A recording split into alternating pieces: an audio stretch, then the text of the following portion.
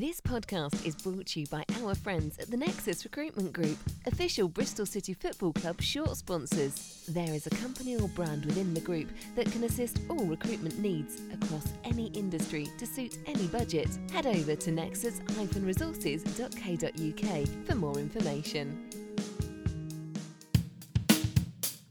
Three Peeps in a Podcast. Hello and welcome to Three Peeps in a Podcast, the bonus show. Bad news that it was a defeat for City at the City Ground in a seemingly lacklustre display with one shot on target. The good news is I had a fantastic stag weekend in Dublin. Someone that's still thinking about the bad news is Matt Withers. Matt? Unbelievable. How can you start with that? Very much the bad news. Yeah, although good to see you having such a fabulous time drinking plenty of Guinness. Yeah, thank you. Yeah. It was absolutely lovely. But you were saying just before we joined there, someone asked you if you'd had a good weekend. You said no. The 6 hours travel and a defeat. Yeah, exactly that. It's just the fact that you and we all do it obviously when you travel away. But you drive out the motorway. You know, I left my house at 10 o'clock. I got in at 8:15.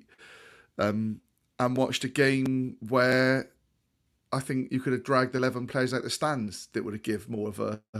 Really? Probably slightly unfair, but yeah, because some of the people in the stands, there's no way you'd want them playing, but yeah, it was it was pretty tragic, to be fair. But I did get to meet our guest out there, or see our guest out there, and a mate of mine, Simon Horton, who I've not seen for a little while. I caught up with him, so that was nice. Oh, but, some good news, some positive. Good news, yeah. Okay, so the three words from Lee were passive, passionless, and pointless. And Lee is here with us today. Lee, do you still stand by those three words? Yeah, I do. Afternoon, gents. Afternoon, good to mate. see you all. Glad you had a nice time in Dublin, Pat. Thanks, mate. Yeah, I was pondering the three words on the 3 hour journey back, Pat, similar to you. And passive and passionless were easy. And I was trying to think, I was trying to be a bit clever, come up with another P. And I thought, you know what, we're returning pointless again. It was, however you want to look at it, was it pointless? Was the journey pointless? Was the performance pointless? And we came back pointless. So, it was definitely a frustrating afternoon, to say the least. There's another P I could have added, but it's a family show. That's It's the family podcast. Yeah, absolutely. Matt, two changes: Bell and Benarous coming out, and Campering and Joe Williams coming back in to 4-3-1-2 formation. Good to see James back on the bench, but sad to see Conway drop off the bench. But hopefully, he'll get his chance soon. Any major surprises for you in the starting lineup? No, I mean, I think Sam Bell was probably a little bit unlucky. But I think when Cam came on the other night against Coventry, he had a little bit more physicality. I'd like to think it was because they had a plan for Jed Spence. And then I watched the game and realised they had no plan for Jed Spence. Or if they did, I'm not sure what that plan was. It certainly wasn't one that Hannibal put together. It was more of a Baldrick plan than a Hannibal plan. And that's one for the older viewers there. Listeners. But yeah, listeners. And Williams coming in, you know, we all talk about Joe Williams and how he can be a massive impact on our season. And we'll talk about the game, but he was dreadful. Really? And clearly, I get when Nigel Pearson says he can't play 2 games in a week. He didn't look fit at all throughout the game, which is a bit of a concern, really. So there were no surprises, but actually when you look back at the game, thinking, had we kept what we did with Sam Bell in there, not necessarily Iman Benarous, I think Williams was an obvious one, but it didn't, we were just never in it, yeah. Lee, anything for you? Anything you'd have done differently at the start of the game? No, I think given the previous performances, I kind of, as Matt said, I bumped into Matt before the game in the concourse. We had a little bit of a chat. I think we were both in the same mindset. It was going to be a challenging game. You know, Forest had been playing well, but so have we. But still felt it was a challenge. And I just come back into the concourse after the Forest had announced their squad, and you look at it thinking, they've got some goals in this squad as well. They got some danger. And I probably wouldn't have done anything. I think the hindsight, as Matt said, was more about the application of those 11 players that started. And yeah, that was probably the more frustrating thing. I don't think you'd have found many arguments with the 11 players that were picked. as names on a team sheet. Yeah. Okay. I'll put it that way. Cool. All right. Before we kick off, a big happy 70th birthday to David Rogers, one of the Ashton Gate 8, and he appeared on Robins Reunited with Jeff Merrick, which I published the other day. So thanks to everyone who's listened along to that one. 2 more to come in the very near future. But yes, 70th birthday. Congratulations to you, sir. Into the minutes. So I did kind of watch the game live on Robins TV on a tiny phone, but when you're in a pub in Dublin surrounded by people going absolutely mental with live music and Guinness flowing, I didn't really have many eyes on it, especially when the goals started to trickle in. So this is off the highlights. So both of you feel free to jump in and throw anything else that is worthy of noting. So into the minutes, it's Davis to Spence, and it's the first of many fine saves from Dan Bentley. Watching the highlights back, there seems to be a lot of ball watching there and a lack of awareness for where Nottingham Forest players were, Matt. Yeah, and it was a theme that then went on the rest of the afternoon. I don't know where Biggsy was in the stand. I mean, we had a sort of a little corner, really, which I was surprised at. Wasn't what I'd remembered from previous visits. But we were right behind, although it was the far end. And that save from Bentley was an absolute worldie because it was hit with such pace, curve on it, and it was a brilliant save. But yeah, Davis was a handful all afternoon. He held it up, laid in Spence, and you're looking and thinking, well, how have we not picked up his run and look to close it down, and like I said, it was a theme for the afternoon. And I was surprised that I'd seen him on TV, Spence, especially against Arsenal. I was surprised just how good he was. He gave Cam an absolute roasting all afternoon. Now, admittedly, he didn't get much protection as well from his teammates, but he was given a torrid time by a player banging form, that's being talked about playing for the Premier League next season. But you're right, Patch. It was a theme of the afternoon, not picking up runners, ball watching, and basically relying on Dan Bentley doing what he did. What was it, last season or the season before, where it was his heroics in COVID times, wasn't it? Just going to say, he likes to play at the City Ground, didn't he? Oh, he was brilliant. He was brilliant. Yeah, and that save in particular, you then sort of thought, and like Lee said, we're both chatting before the game. We're saying, and I was on the Mr. Dawes podcast on Friday night, Forest podcast, and I said we would need 7 or 8 of our players playing at a 7 and 8 level to probably get something from the game, and it proved to be the case with Dan Bentley being the only one that can really come out with too much credit, I think. Yeah. Bentley, again, and pulled into action very quickly short after. Bentley sees the shot from the corner quite late, but gets down low well to tip over the bar, Lee. Yeah, and another great save. And as Matt said, I think I've sat in a similar position to Matt based on he just described that first shot, what behind that. Yeah, we were just, it's what you expect. It was a really fast start. It was kind of a double whammy. It was a really fast start from us that you would expect. It sold out. No much atmosphere, I have to admit, for however many, nearly 30,000. It was pretty timid. But they started fast and we didn't start. So it was almost like, I'm just glad that Bentley made those 2 saves, because I think 2-0 down in the first sort of 10, 15 minutes, we could have been looking at, obviously the hindsight showed us that, City weren't up for it, and that could have turned into a large defeat.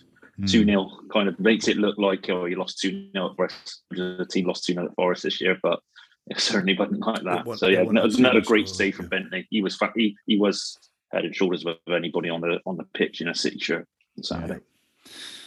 An opportunity next. Scott cross from fairly deep from a free kick, and Weimann sort of gets his back on it to flick it goal bound. No real chance there unless he makes a better connection, Matt. It was offside as well. Right. The flag went up as the keeper saves it, which obviously you're not going to see from the highlights. But yeah, the flag went up in actually decent cross. And when I looked at the run back, I thought, well, I can't see how he was offside watching it back. But yeah, the flag had gone up, and obviously it was just a catch for the keeper, wasn't it? 38th minute is a soft first goal for Forest. It was fed out wide to Spence. He takes the ball on, Pring jockeys, Spence gets a shot away, and there's seemingly a slight deflection of Pring, which sees the ball beat Bentley at the near post. An early 9th minute booking for Pring may be perhaps the reason for not putting the tackle in, but too often for me, it turns out that jockeying a player is often the wrong choice. Lee, your thoughts on that goal? Yeah, it was difficult to see. I didn't realise it had been deflected, and so I kind of read some Twitter at half time. If you know what I mean, it looked like it was just kind of a decent finish by Johnson, who was also is a very good player. Yeah, I mean, go back to Pring's booking first. I mean, because a lot of people, and I think going by the WhatsApp group, Radio Bristol weren't sure where he went, but it was a ridiculous booking. It was never a booking in a million years for what he got booked for. It was this. It wasn't even a challenge. It was kind of like a coming together of sorts. Yeah, they kind of ran into one another, and he booked him straight away. It was almost like Pring's first involvement in the game with any kind of physical, contact. So that was a bit harsh. And then after that, and I think what the jockeying point that you make, I get 100%, and I think it just plays into Wibbs' point earlier about there was no support for him. So he's got a jockey in because Spence was on fire, and he just got this. He's got this thing about it. I was surrounded to my lad because he just kept looking at me going, "How good is he, Dad?" And I'm going, "Yeah, he looks like he's going to fall over, Spence. He's got this kind of like dummy where it just looks like he's going to trip over his feet, but he knows what he's doing, and it just shifts your body weight, and you're kind of moving in the crowd with him, if you know what I mean." And so you can kind of see why Pring was, apprehensive about maybe trying to put that tackle in. That's where you need your mates to come over and help you out. And then, I've done the jockey, and I've held him up a little bit. He's, drinking. He's trying to get me off weight. I've held him up long enough now for Vyman or whoever it is in that formation to be the person that has to drop in to come over and double up now. And he just didn't. He wasn't supported, so it was kind of no surprise, Did get that all through that first half. Yeah. It was just Spence against Cam, and he came out on top a couple of times. But like I said, you're probably talking about the most informed, if not, Mitrovic probably, but alongside him, the most informed player in the league. And I was just amazed that we didn't have a plan to play against him. Now, I remember days of old when we had the likes of Jim Brennan back in the day, but sort of Joe Bryan. When players are bombing on from that full-back, wing-back position and they're in their pomp, it is difficult to defend against. And it just felt I don't know about you, Lee, every time he got the ball, the crowd just kind of rose in anticipation, again showing just how much on form he is. But I agree completely with Lee, and I said to Simon, who was next to me, never a booking in a million years. And the ref again gave some absolutely scandalous decisions that you're thinking, I don't even know what you've seen there to think that that's a free kick. You clearly haven't played the game because you would know that wasn't a free kick. We couldn't see, there was a challenge patch, I don't know, it was before the goal, probably about 5 minutes before the goal, where Brennan Johnson had got through into the box and Pring went to ground and tackled him. Now, honestly, we couldn't see from our end whether he got the ball or what. And in the end, Johnson got booked for it for, I guess, simulation. But it was a tale of that all afternoon. Like I said, Cam was given a torrid time, and although he didn't have the best of games, you would have thought that someone, whether that was a Vyman, whether that was a Han Noah coming across, or Alex Scott, someone, or even from one of the back, one of the three coming out and helping him. He was just so exposed. Ridiculous. Thanks for the correction on the goal scorer there. I think it was, as you say, Johnson. I was just trying to watch it back there, but who is David Johnson? If you remember, the ex-Forest Ipswich, it's his lad. He was on loan at Lincoln for a lot of last season, and it's someone that the Forest podcast was sort of talking about. And I know Premier League clubs have been talked about, linked with him in January. So he is a very, very good player. Yeah, absolutely. So it was a Spence with the assist out to Johnson, and the shot just didn't look to carry much power. It's just it just took a little bit of a look, a bit of an. I think it again from the far end, and it was difficult to see. Bentley had been in such amazing form. You looked at it and thought, how's he been beat by that? And I think they said as much on Radio Bristol or on Twitter, but when you get a deflection like that, it only needs that sort of deflection, takes it near post. He's set for the shot across. So he was a bit unlucky. Okay, corner for Forest, and it isn't dealt with well. Falls to Davis with Closer almost flat-footed next to him before the header forces another fine save from Bentley Lee. I just didn't, looking at the replays of that one, Closer just doesn't seem to jump. No, I remember it was one of those ones where I can play that back in my head quite vividly, because that cross came over and I'm thinking we're going to deal with it. And as you say, we don't. And then it almost seemed, how I recall it, it almost felt like Davis was almost reacting late. Like, he was taken by surprise. And then he manages to get the header, and then you realise that Bentley's just made another worldie again. And it was just like, how did that all just happen then in that second? That looked like a straightforward clearance, then it wanted clearance, and it was a late reaction by the striker, and Bentley's bailing us out again. Yeah, it just felt like I at that point I surrounded them. I said, we need the half-time whistle. If we can get just to 1-0, we have really got away with it this half, big time. And we that do. was what it felt like. And we do. So halftime summary from Rob. We've looked relatively enterprising on the whole, but having looked more compact generally at the back, with Bentley to save the day when they have got the telling efforts on goal, it was a real sucker punch to concede from such a considerable deflection. Believe we still have enough threat to get something out of the game, but need to stay disciplined and be patient to stay in contention. Matt, do you agree? Were we enterprising on the whole in that first half? I was shaking my head there, and I know obviously Rob will have watched it from his holiday home abroad. Absolutely, but no, not in it. We weren't at the races in that first half whatsoever. We couldn't string two passes together. I think Weimann had a shot that went wide, and you referenced the free kick. They dominated the midfield. Joe Williams had couldn't get on it. The only one who was showing something was Alex Scott. A couple of times he got the ball. His body shape and movement opened things up, but it didn't come to anything. Jada Silva kind of got on the ball a little bit, but didn't really create anything. But no, and I rarely disagree with Rob, other than on the big Nigel Pearson debate. Okay, we'll come on to that. But later. I don't see that we were enterprising whatsoever, and I don't know if Biggsy agrees, but yeah. Yeah, thoughts, Lee? Yeah, no, I was a little bit surprised at the halftime summary. I have to admit, and I was going to reply, but I left it. But I thought I was going to do a halftime 3 words actually, but I had Chasing Shadows, but I didn't know what to put with it, if I was being honest with you, because that's what it felt like. And it felt like we spent a lot of the half just, I don't want to say defending, if you know what I mean, but it kind of, obviously there was the defensive side of it. But to say we were enterprising, I was like, well, we haven't really had much of the ball to be enterprising with. It was kind of what's going through my head. Forest are dictating this entire game at the moment. Yeah, we've had a couple of breaks like you get. I think we managed 1 or 2 corners maybe in that half in the end.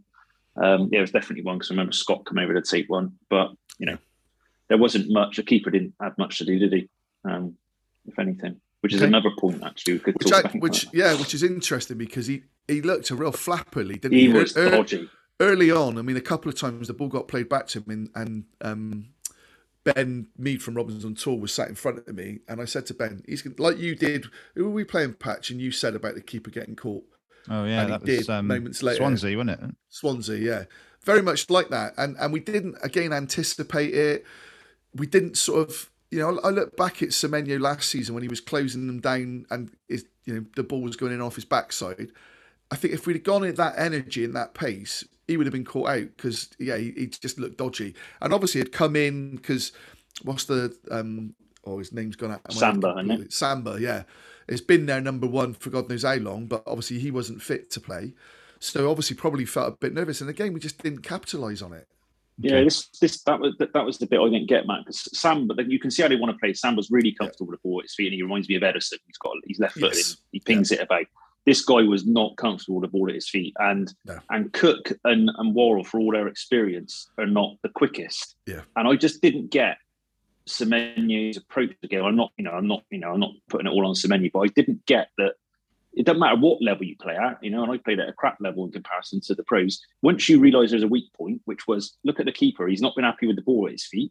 Just put him under pressure every single time. Just anticipate. It might be 10 goes you have it, but that one go where he makes a mistake is where you get your goal. And we let them. That was kind of representative of especially our first half performance. That's what I mean about being passive. We just kind of stood off and let them get away with even the weak parts of their game. Because they were great going forward, but they were definitely there to be got at defensively if we'd have been up for it a bit more, I think. Yeah, and interesting. As Matt said, I picked up on that at Swansea, and I was surprised that with the pace of Weimann and Semenyo that they don't seem to do that. So maybe it's a tactical thing that don't keep chasing the keeper down. I don't know. It's a bit odd. There was a change at half time. Cundy coming on for Pring. Obviously, Pring having been booked, and it was obviously a tactical change, Matt, to go 3 at the back. Yeah. And what I will say is very early on with Cundy, he actually imposed himself physically. A couple of challenges. One that he got a free kick against, but he wasn't letting Davis and Johnson kind of take the ball in. It was an easy afternoon for Davis. Everything was up to him. He held on to it, and he's a big, strong, physical lad, and would lay it off. Whereas when Cundy came on, he started putting himself about a little bit. Yeah, I like that about him. Yeah, I do. He overhit. He hit one nice sort of ball a bit later on. I think when Wells came on, that he kind of just ran out of play, and then he overhit a couple. So, but you're going to get that with a guy who's not playing a lot and is coming on at half time. He is going to make the odd sort of mistake from a passing point of view. But defensively, I thought he was stronger than Callas or Closer were for the half that he played for me. Okay. 55th minute, McKenna bursts forward into so much space, plays a 1-2 with Lowe, then he feeds Garner, who slots home well. For me, in the highlights there, it looked like uncharacteristic hesitancy from Joe Williams to make a tackle to cut out that pass. Lee, come to you first. What do you think about the goal? Yeah, I think the goal summed up the performance, the second goal, especially. As you said, the hesitancy from Joe. We have these, don't we? I guess we're not used to it. He's probably affected most of the games he's played at either in full or in part. That was probably his first, poor performance from pretty much start to finish. He huffed and puffed a little bit and tried to get going, but it just wasn't working for him. And yeah, we just kind of stood off. I mean, Bentley went absolutely mental. I thought he was going to go and hit someone or something. Yeah. I've never seen a reaction like it. Yeah. He was going. I just thought, if that had been in the dying minutes, let's say, I wouldn't have wanted to have been in that changing room because I think there'd have been a falling out going in there. I've never seen it. It was, and so you can see his thoughts on it. He must have been able to point at 3 or 4 things that hadn't been done in front of him, and like, what do you expect me to do here, guys? I can't, I actually wrote exactly that, Lee, that he went epileptic because he was just proper. Like Lee said, he lost his rag. But the key bit there, Patch, and you might know it, but a number of the other listeners might not.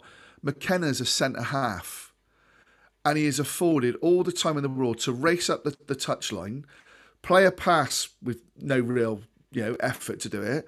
Then Lowe plays the pass in with no one really cutting out. And like you said, there's hesitancy then from Williams, and Garner's able to side foot a ball from the sort of centre, centre of the area.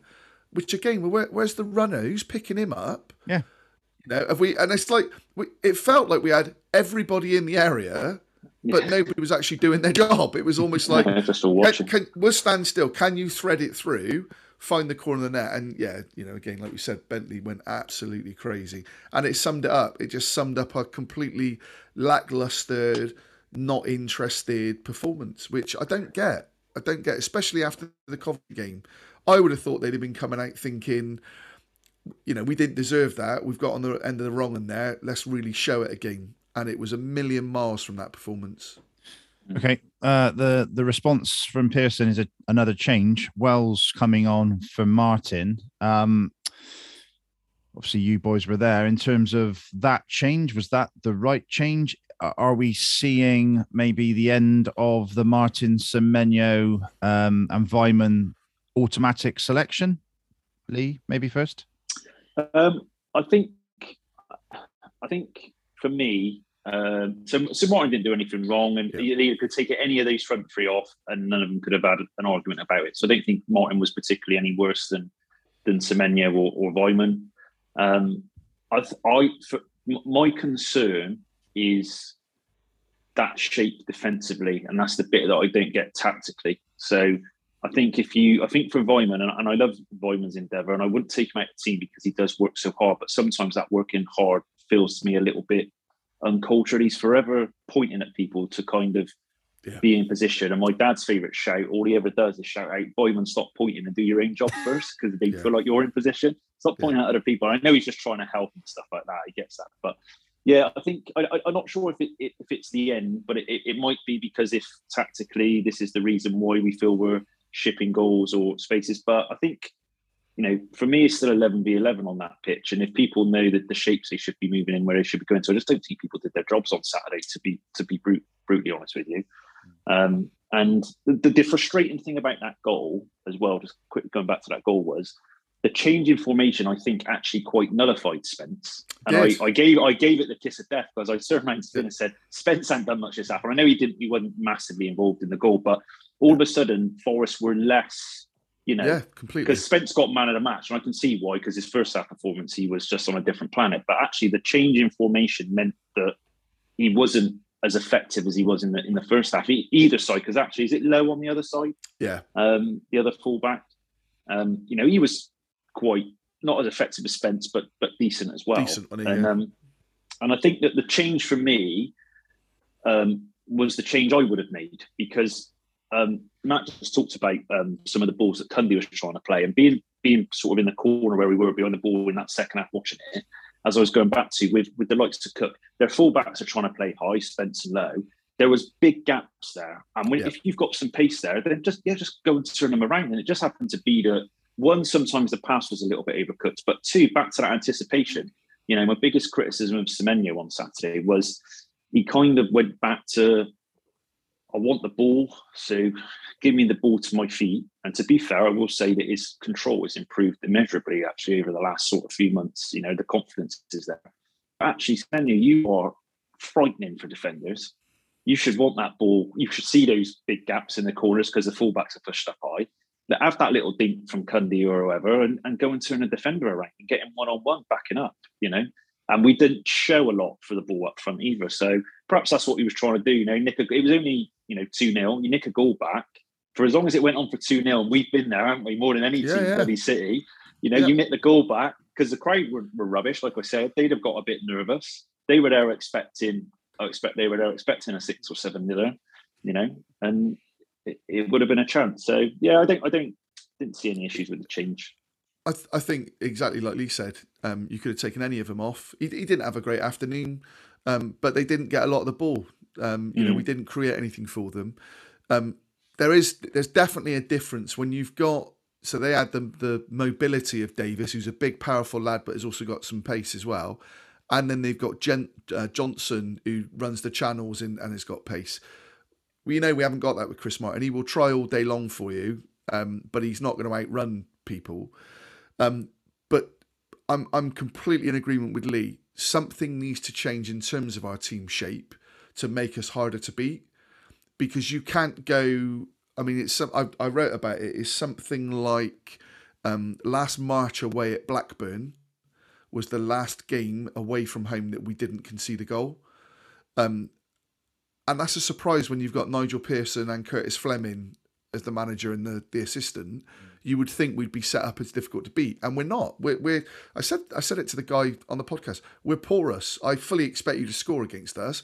Whether it's 1, 2, 4, 5, I don't know, but you will score, because we're very easy to play against. And I've listened to a couple of other podcasts that were talking about the constant sort of theme is Callas. Callas had a poor game, no doubt about it. I mean, they all did. Close did as well. If Callas has a poor game, then what hope have you got? Yeah, exactly that, because he's been outstanding. But you have to look at it and go, we're getting the shape wrong. And if we, by us playing more attacking, leaves us open at the back. You can't go scoring 3 goals a game to win a game. If you're tight, then with the likes of Semenyo and maybe Vyman in behind, or even Alex Scott, at 0-0, we might get that chance and win the game 1-0. I'd much rather, at this moment in the season now, I'd like to see us get a bit tougher and win a couple of, maybe even draw a couple of games 0-0 rather than losing them like we are. Because taking the Reading game out, Reading's the only game in the last 12, I think, where we haven't conceded 2 goals. Dreadful. So Wells comes on. Does he run the channels? Is he an improvement? he put himself about a little bit, but I think in Nahki Wells you've got a player that just needs to leave the club for his own sort of sanity. Really, he just doesn't look like a player who's going to score the goals or put what you need in, does he? No, For I'm me, not. anyway. I'm not sure if this is unusual. I don't go to a lot of the away games, and I'm very rarely in the ground at 2:00 at home.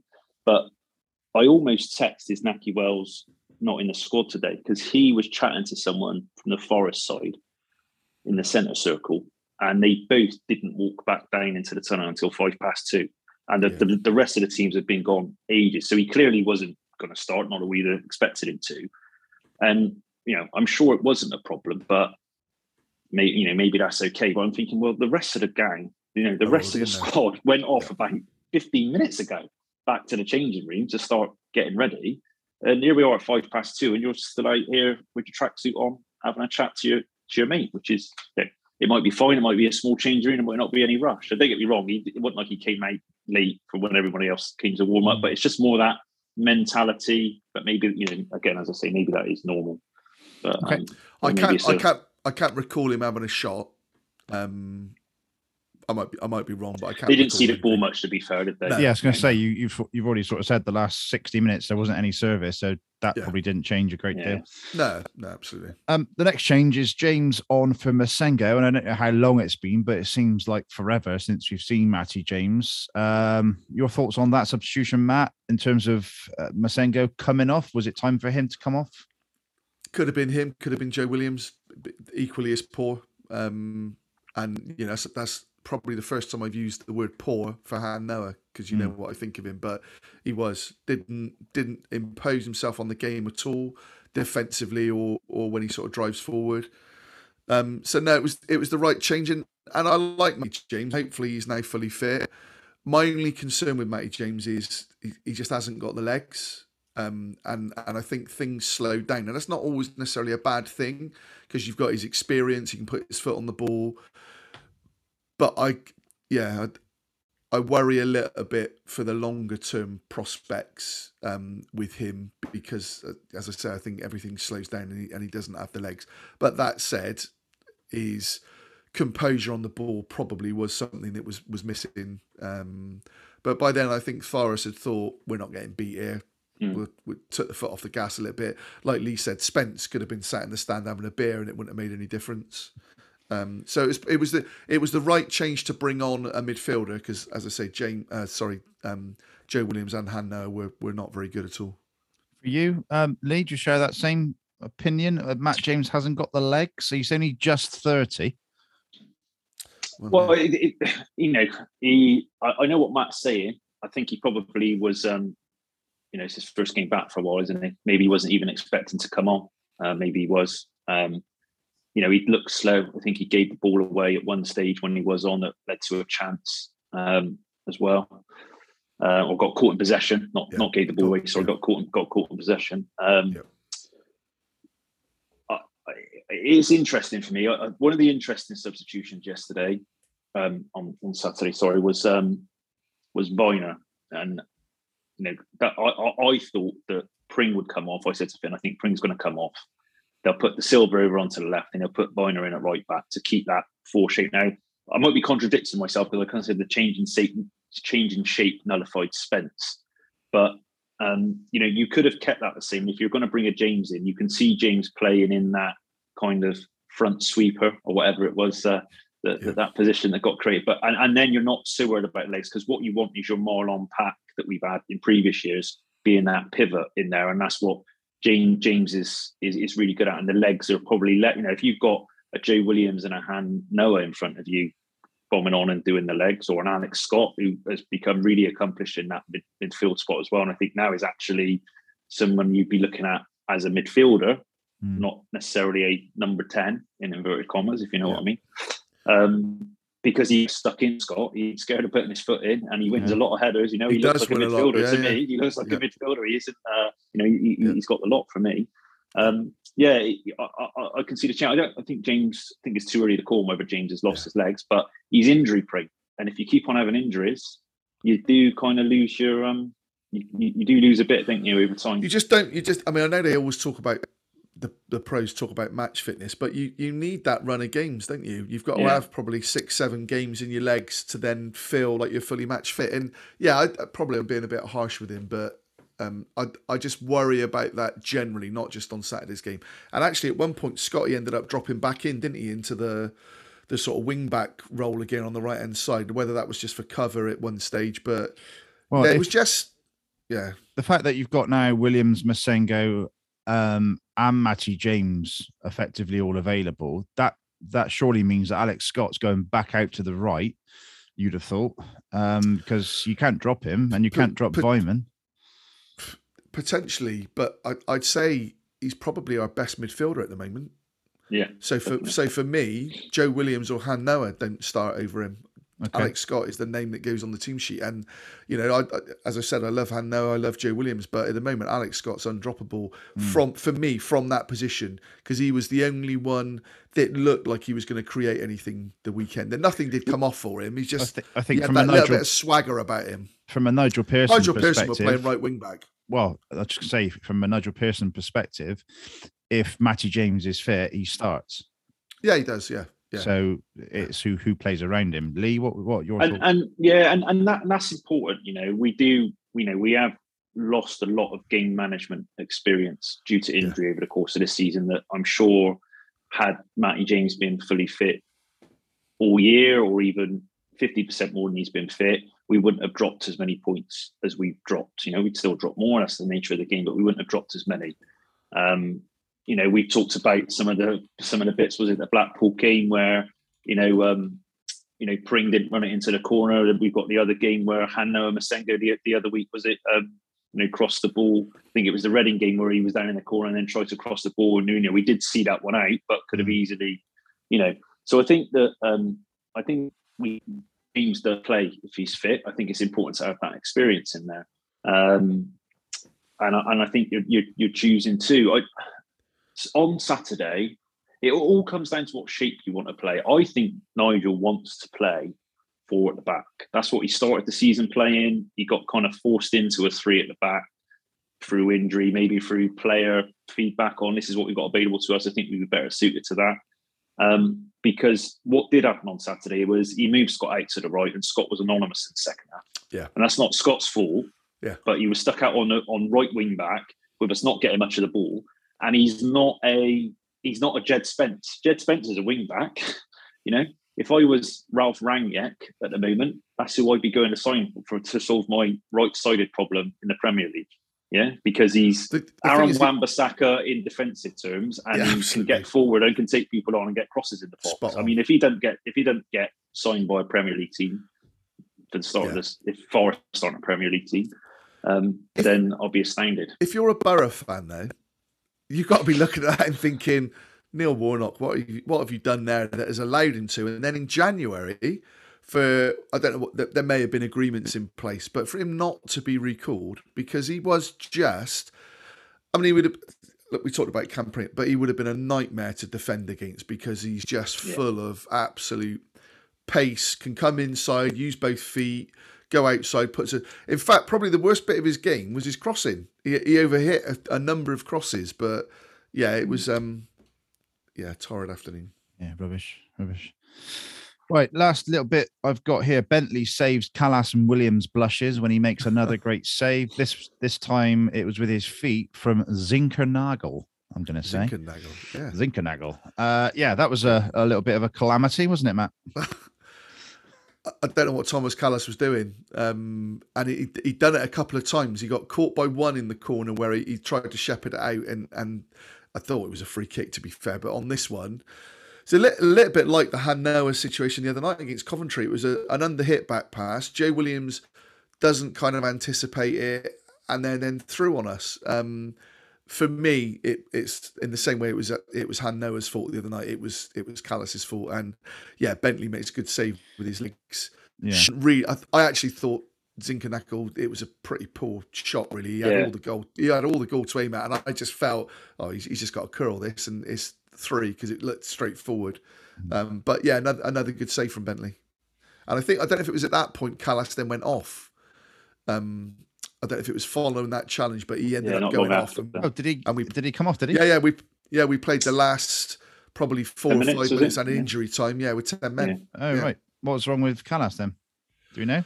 They've not said. It looked like an impact sort of knock, but they've not. I've not read what it was. But obviously, no, must definitely. be pretty, He was iced up, wasn't he, on the bench? So it looked like it was around his knee. I couldn't work out whether it was his knee or his hamstring. If you know what I mean? I think the deadly H word again. But Weimann looked like he took a knock or was struggling early on in the game, but obviously saw the game out. But I put it in the WhatsApp group patch on the way home when I was stopped for a coffee. We were fragile mentally and we were fragile physically, and that kind of summed it up. Now, you don't want players carry on through the to make their injuries worse, but I always look at it and think, if I played, I've got to be pretty, I'm going to be really badly injured if I carry on to want to leave my team with 10 men. Now, I suppose you could argue the game's done, it's 2-0. Does us conceding another 2 goals really matter so much? I don't know. But yeah, I just felt the whole thing was we were really fragile. Oh, great. Okay, Matt, let's come on to the ratings. I'm almost a little bit scared about these. Do you know what, mate? They're not great.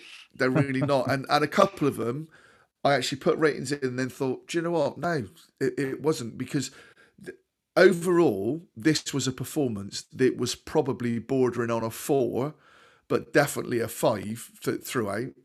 Dan Bentley's performance brings that average up, because starting off, I've given Dan an 8, and actually talking to let's take that average and leave it at that. Yeah. Talking to a couple of people in the stands, it could even have been a 9, because he actually made a number of worldy saves, really good quality saves. Now, if I'm being critical, his distribution, a couple of times the ball went out but then I think back and think, well, look how many Frankie Olding did that and stuff. So I went kind of 8 because we still got beat 2-0. But like I said, I wouldn't argue against a 9 for him, because he did make some brilliant saves.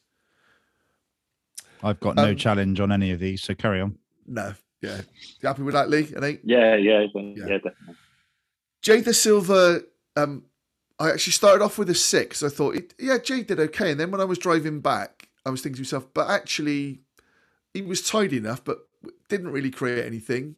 You could argue that there wasn't a lot of danger down his side, because it was all coming down the other side. But I don't think he did. There wasn't too much you could say that he actually did. So I went 5 for Jay. Closer, I went 5-4. Wasn't particularly at fault. Maybe that challenge you talked about, Patch, where Davis had the header that Bentley saved.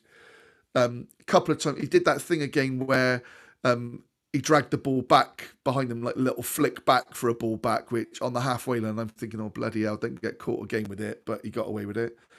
So 5 for him. Callas, I went 4. It was just a torrid afternoon for Callas, up against 2 very good strikers in Davis and Johnson, but he didn't cover himself in any glory. He didn't look physically strong. Got caught a couple of times, so yeah, I went 4 for him. Cam Pring, I went 4. It's harsh because he was booked early, which had an impact, and as Lee said, it shouldn't have been a booking. And he had no protection, but you can't also hide from the fact it just wasn't a very good defensive performance from him. He got roasted. Robbie Cundy, because he obviously played a half, so I've gone 6 for Robbie Cundy. He did okay. He didn't do anything wrong when he came on. Like I said, he added that bit of physicality. I'd like to think on that basis he probably gets a start next week, depending again on shape and stuff, and also on Callas. But yeah, I thought he came on, and much like he did when he came on at Preston. I know it was only in the last 10 minutes, but he did well when he came on. So yeah, I went 6 for Cundy, because at the end of the day, yeah, I wouldn't apportion any blame for the goals necessarily. Scott was the other 6 that I went for. I thought he was trying Alex Scott. Like Lee says, he puts himself about. He won a couple of challenges, and he was up against a niggly little in Jack Colback, who's played obviously in the Prem. He knows what the position's all about. The referee bought a number of free kicks that both him and Zinchenko won, but I thought Scott did okay. Joe Williams and Han Noah, I've gone 2 4s. Both for me really poor by their standards, just nowhere near the levels. And then up top for all three, I've gone 3 5s because I don't think they could really be apportioned too much blame for not getting the service. And they really did get no service. They all three of them worked hard, but like Lee said, probably in the wrong areas sometimes, chasing balls down that they were never going to get and not chasing the ones down that they should have done. So I went 5s for those three. And then Nige, I've gone 4, which again might seem a bit harsh, but it just goes back to that plan. Why weren't we set up to to counteract the Jed Spence situation, accepting that he's a very good player. Pearson was very honest, as I think he always is with his interviews, that we were second best throughout. We never got going. But you've also got to say the manager's got to take some of that blame for that as well. We didn't look motivated from the get-go.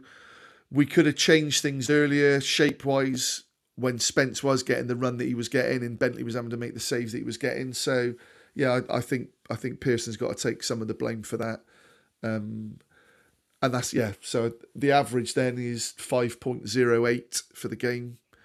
And the average sort of over the season is 5.87, which still feels probably slightly high for me at the moment. But like I said, Bentley brings that score up considerably, because if he'd have had a 6, you'd have been looking at a different, Yeah, no, but obviously it would be good to get to the end of the season and be at 6 for the average, because, that is the expected sort of, performance and standing, isn't it? And I think it's, and I often, obviously I reference quite often on here other podcasts because I do listen to other City podcasts. But it's an interesting one because I think quite a few people are saying with Nigel Pearson, and I think you'll probably go on to talk about our poll patch, but expectation levels are very low at the moment. So that expectation of 6, we all expect, or certainly the two of us, we expect to finish probably 15th, 16th this season. And we're probably on course for that. So, yeah, probably a 6 based on that seems about right. But, yeah, I mean, this game was right up there for the Sheffield United away game, which you were at, for the Birmingham game, which you were at. It was that bad. We were, it was a 2-0 hammering, Lee, wasn't it? Yeah, we just looked, having this chat now and listening to you describe some of the stuff. I think I'd be really interested to know what our prep was like during the week, because we just looked tired. It's probably how I would describe it: tired in mind and kind of tired in physicality. So that that little bit that you need to be a bit sharper in the mind and be a bit sharper with what you're doing physically, both reacting defensively, reacting offensively. We just didn't have it on Saturday. In both aspects. But the impression, and that was why. The impression that we've got, behind the medical situation and that being vastly improved and fitness being much better, they should be able to play 3 games in a week, whatever it is, in terms of getting through those games mentally and physically. Yeah, you look at the opposition, and the opposition are doing it. Well, Forest played Tuesday as well, didn't they? Yeah, exactly. Yeah. I assume they did anyway, but yeah, I'm agreeing with Lee. That is how we looked, and in particular, like I said, the Joe Williams that we'd seen at Luton, and then the other game that he came on and nowhere near it. Same with Han Noah, and then the back lads as well. So something needs to change. I think he's seriously got to look at that shape, because I hate to say it, we're still not out of the woods for me. I know everyone keeps saying, we're not going to get relegated. But I think people are saying that on the basis of we're going to pick up some more wins to take us to, what are we now, 40 points? So to take us probably another 3 wins and a draw, you get to that magic 50. But look at Barnsley. Barnsley beat Borough 3-2 Saturday, so they're not out of it. Peterborough have now got a new manager in, and although I know they lost the weekend, but that might create a bit of a bounce. And if then teams start to crawl back a little bit and we're playing like that, we do get dragged into it. So I still don't think we're out of it. I really don't. Okay. So I'll come on to, there was a poll that someone in our WhatsApp group put out. It was thumbs up for Pearson, thumbs down. 77% said thumbs up, to which the person who will remain nameless was staggered by that. In terms of, well, Lee, you gave an answer in terms of what your thoughts are. I mean, I don't want to go through the whole thing, but just to summarize why you gave the response you did. I just think, given the circumstances that Nigel's been managing in, now that we know, now that that's a lot clearer, the financial bit. There was a lot. You go back to the summer, and all the players are out of contract, and lots of people kind of going, "Why aren't we retaining the likes of Liam Walsh and Jamie Patterson, etc., etc., etc.?" We know why, don't we? Yeah. We know why, and I just think that I couldn't see anybody else. Well, I'm sure there might be some other people, but realistically, would any other manager have done astoundingly better? There's no manager with that group of players and the means in which he's been needed to manage would have got that team, I don't think, into playoff contention. They don't have the depth of quality to be in the playoffs. So therefore, as long as you don't get relegated and you're making some progress in other areas, which there is, we've talked about Scott and Semenyo amongst others that have come on, as well as lots of things like Bell and Conway and other younger players, Benarous, that will probably benefit. We might not see that benefit until next season in its truest sense, but you plant the seeds now to see the benefit next season because they're familiar with the first team setup. I know that a number of young players have been training with the first team and have been travelling with the first team, match day to get used to that, and that's not unusual. Lots of clubs do it to get the players that they rate used to that format. So, I change, make a positive difference is how I look at it. As simple as that. Got to have a longer term view. Yeah, City aren't going to be. They might challenge the playoffs next year. If they do, it'll be a surprise more than an expectation. So I've just got that long-term view. I think you need stability. All good clubs have stability. There's no reason to get rid of him. Yeah, it's interesting. Go on, Matt. Sorry, Patch, go on. No, carry on. I was going to say, we set out saying it was a 3-year plan and nothing's changed. We're only a year into that, and that's a third of the way. Yeah, that's the interesting thing, isn't it? I think when he said that, we're all kind of going, yeah. Because I always say the same thing, and it's season on season. If you improve, then the manager's kind of doing his job. Unless you spend an absolute fortune, in which case then you could argue, there's difference. But I've not validated this, but again, I put something in the WhatsApp chat there. So in Lee Johnson's first full season in charge, he spent more than 12 million on players, signed 25 players in total, including bringing in the likes of Josh Brownhill, Tammy Abraham, Horder Magnuson. We finished 17th, sitting on 24 points. Sitting 24 points out of the playoffs and just 3 points clear of the relegation zone. And we won just 4 away games all season. Pearson's first season in charge so far, we've spent 1.5 million on players, made 4 new signings, and the only players spent money on were Rob Atkinson and George Tanner. We're currently 16th, so a place better off than where Johnson finished, sitting 4 points outside of the 14 points outside the playoffs and 17 points clear of the relegation zone. And we've won 4 away games all season. So that's not as a defence of Nigel Pearson, but it kind of, again, puts it into perspective where you look back and think the early part of Lee Johnson's reign was very successful, and you feel like it was the end where things started to change. So next season for me will be the test, obviously. If we stay in the league this season, summer's a massive summer. Recruitment's huge. I don't think our recruitment's been great under Nigel Pearson so far. We can't afford to sign experienced pros who are going to spend 3/4 of the season out injured. And some of that's bad luck. But, look, if hindsight now, re-signing Danny Simpson, re-signing Nathan Baker, signing Andy King, haven't turned out great. Now, obviously, Andy King and Nathan, you can't help those kind of injuries. But it's not to say Nathan didn't have a poor injury record beforehand. This is something slightly different. And like I said, I'm not maybe disparaging with that because it's the way he plays. But recruitment worries me. We've got to change tack on it a little bit.